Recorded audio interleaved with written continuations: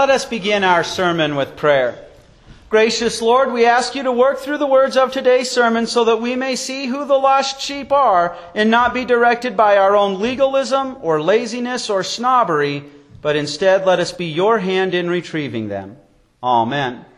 Our text for our sermon is the first epistle to Timothy as recorded in chapter 1, verses 12 through 17.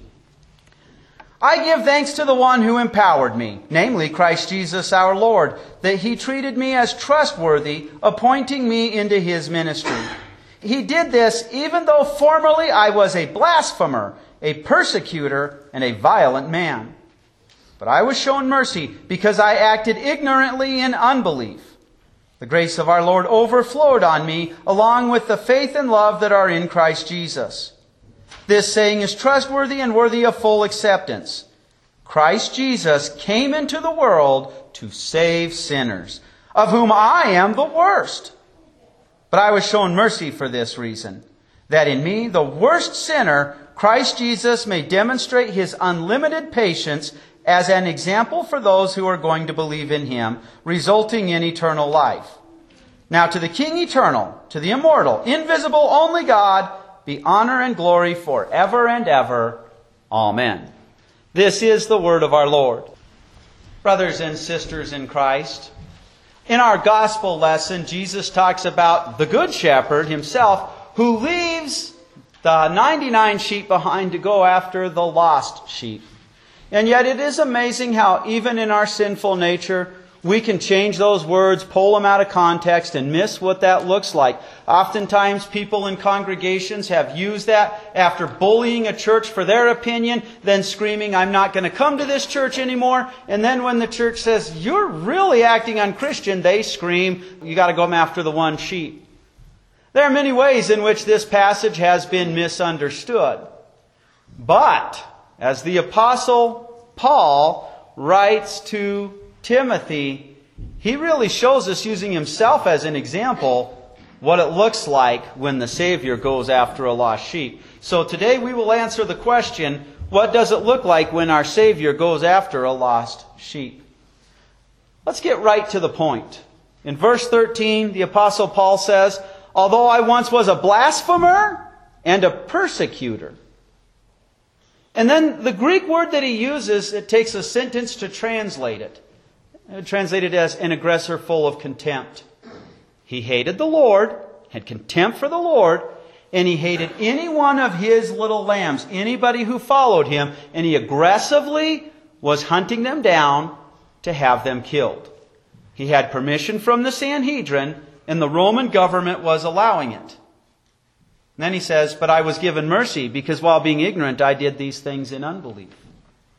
Now we have to be very careful how we understand that. People today pull that part of the verse out of its context and they claim, for example, if somebody belongs to a religion in which you kill infidels and they're hunting down Christians, if they're doing it in love for their God and they don't know the Christian faith, then it's okay, they'll be saved. That's not what the Apostle Paul is talking about.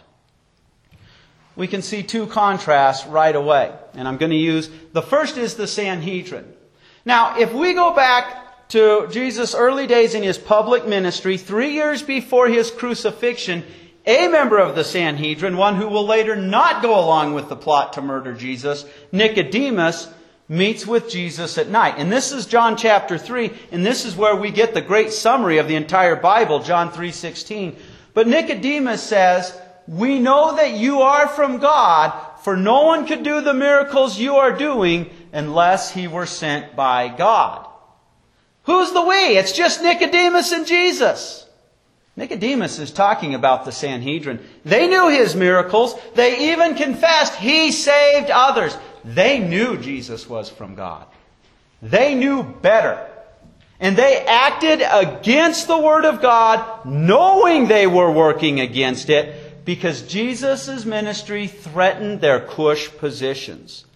The Apostle Paul became the guard dog, before he was the Apostle Paul, for that Sanhedrin.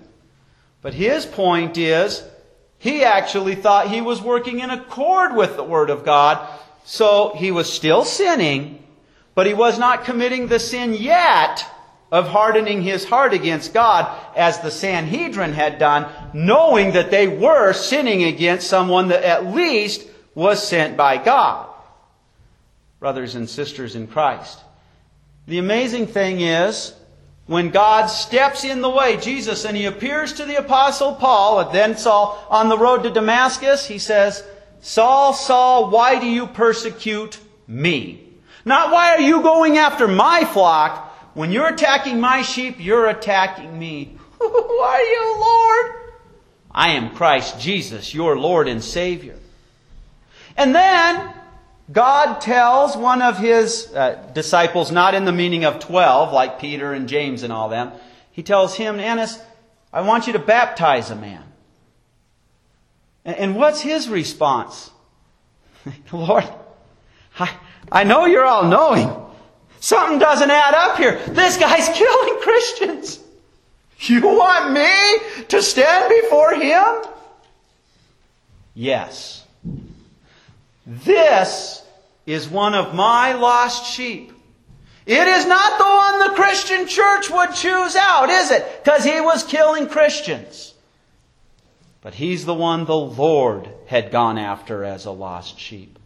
And brothers and sisters in Christ, it is amazing how God had worked the gifts of the Apostle Paul for you and I. Recall, the other apostles, they weren't studying to be rabbis.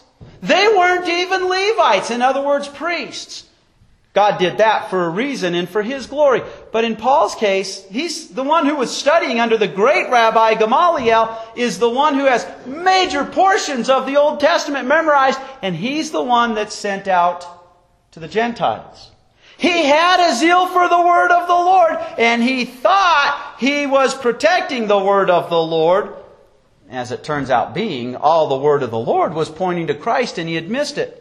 But after his conversion, he says in verse 12, "I continue having gratitude to Christ Jesus my Lord, who empowered me because He considered me faithful and placed me into service." God knew he'd be very faithful with the word. And even, God bless him, I love the Apostle Peter. When the Apostle Peter screws up and he's teaching a work righteousness by eating this with the Jews and the ceremonial laws of cleanliness in Antioch, it's Paul who stands up and is faithful to the Word of God and says, "Peter, dear brother, you are setting an example that's contrary to the Word you teach." And of course, Peter repents.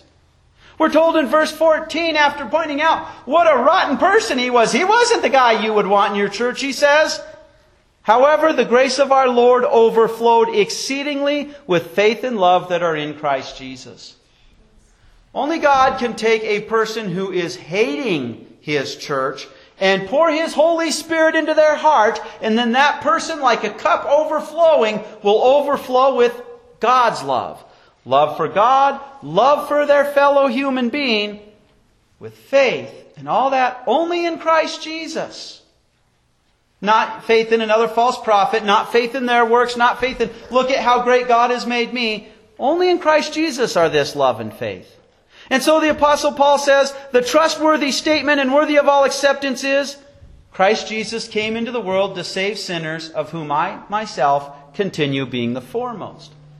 Wait a minute. The Apostle Paul, he even has a gift. He doesn't struggle at all, for example, it seems, with the lust.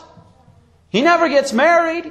We call it the gift of Paul. How can he be the foremost of sinners? He's not rotting away in prison for being a criminal. He's not crucified. Because he hated the Lord. Because he was hunting down the Lord's flock. So brothers and sisters in Christ, what does it look like when our Savior goes after a lost sheep? Often it's not a sheep that you or I would want in the flock. So let me ask you a question to search in your heart. What if a convicted child molester walked into our church? Said, "I've done my time. I still struggle with my sin. I see it's against the law. I struggle." Would we accept them? What if a prostitute came into our church? What if somebody who had been a member of the church and had stolen thousands and thousands of dollars when the church desperately needed those offerings to pay the heating bill? Would we forgive them? Now, certainly in some of those examples in good stewardship, we would in love not give them that temptation by making them treasurer or making them our youth group leader. But Jesus came for sinners. The tax collectors and prostitutes were entering ahead of those self-righteous Pharisees. What does it look like when our Savior goes after a lost sheep? Often not a sheep that you or I in our sinful nature would want in the flock. But God washes them clean and makes them His sheep. And so the Apostle Paul says in verse 16, "But for this reason I was shown mercy, so that Christ Jesus could clearly demonstrate all His long suffering in me, the foremost of sinners, resulting in an example for those who are about to believe upon Christ for the goal of everlasting life." If we want to hold somebody's sin against them, are they guilty of killing Christians? God used the Apostle Paul as an example. It is faith that God puts in our hearts that He is the Good Shepherd, that He's the Savior, that saves us. That's the whole goal. And the Greek word He uses there for an example, you know, sometimes children, they can take clear paper and they put it over a picture and they're able to trace it out. Well, adults do that too. An example. Paul certainly left his sin behind. He's certainly shown the glory of the Lord. But Paul became valuable above and beyond his crimes against the church, didn't he? The Good Shepherd saw him as a precious sheep and made him a member of His flock, and then the flock benefited. Read the New Testament.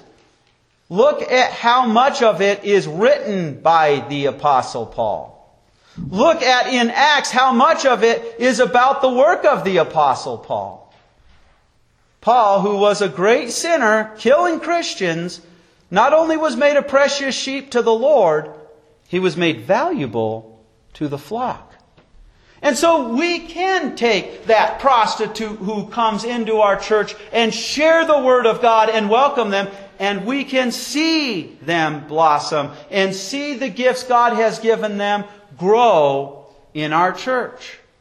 This is the sad thing, and I'm preaching to the choir today. Members who don't come to church regularly, who stay away, sadly they don't understand they're not being nourished by our gifts, but they're also robbing us of the gifts God has given to them to help His flock. But brothers and sisters in Christ, here again asking that question, what does it look like when our Savior goes after a lost sheep? Looking at the Apostle Paul's conversion, we see the sheep is made valuable to the shepherd and to the herd. As I've said, the Apostle Paul, he did more ministry than any of the other disciples as far as I can tell. I mean, he starts in Antioch and he may have made it as far as Spain. Get a map, figure out how many miles he covered. Look at how much gospel was spread through him. Look at better than 50%, 60, 70% of the New Testament is written by the Apostle Paul. Does he turn around and brag? Look at how good I am. Oh yeah. Oh, God made me the big guy. Oh. No, he says, now to the King of the ages, the imperishable, invisible, and only God, be honor and glory to the ages of all ages. Amen. Now, brothers and sisters in Christ, I have been around Christians who have bragged about the things they've done, bragged about all the gifts they have, and then they end by saying, but to God be the glory. That seems to be a pious platitude in which they're saying, look at how great I am, but I'll make it sound like I understand I shouldn't be bragging on myself. That's not what the Apostle Paul is saying. His upbringing, his studying to be a rabbi, his access to the Scriptures in which he would be able to memorize, as they did, sections, entire books of the Old Testament, that was God's hand at work in advance. The gifts that he had, the understanding of Scripture, the work he did in the Gentiles, the ability, for example, to get stoned, literally have people throw rocks at him and be able to get up and walk away. Those were all God's glory at work. And so it is, brothers and sisters in Christ, that God is glorified by His grace to the sheep. His grace is His love and forgiveness, and then it shines through us. You and I don't have to be the Apostle Paul and that child molester or prostitute or thief who comes into our congregation. When they know the Lord and desperately cling to His love and forgiveness as only God can give them the power to do, His grace shines through them.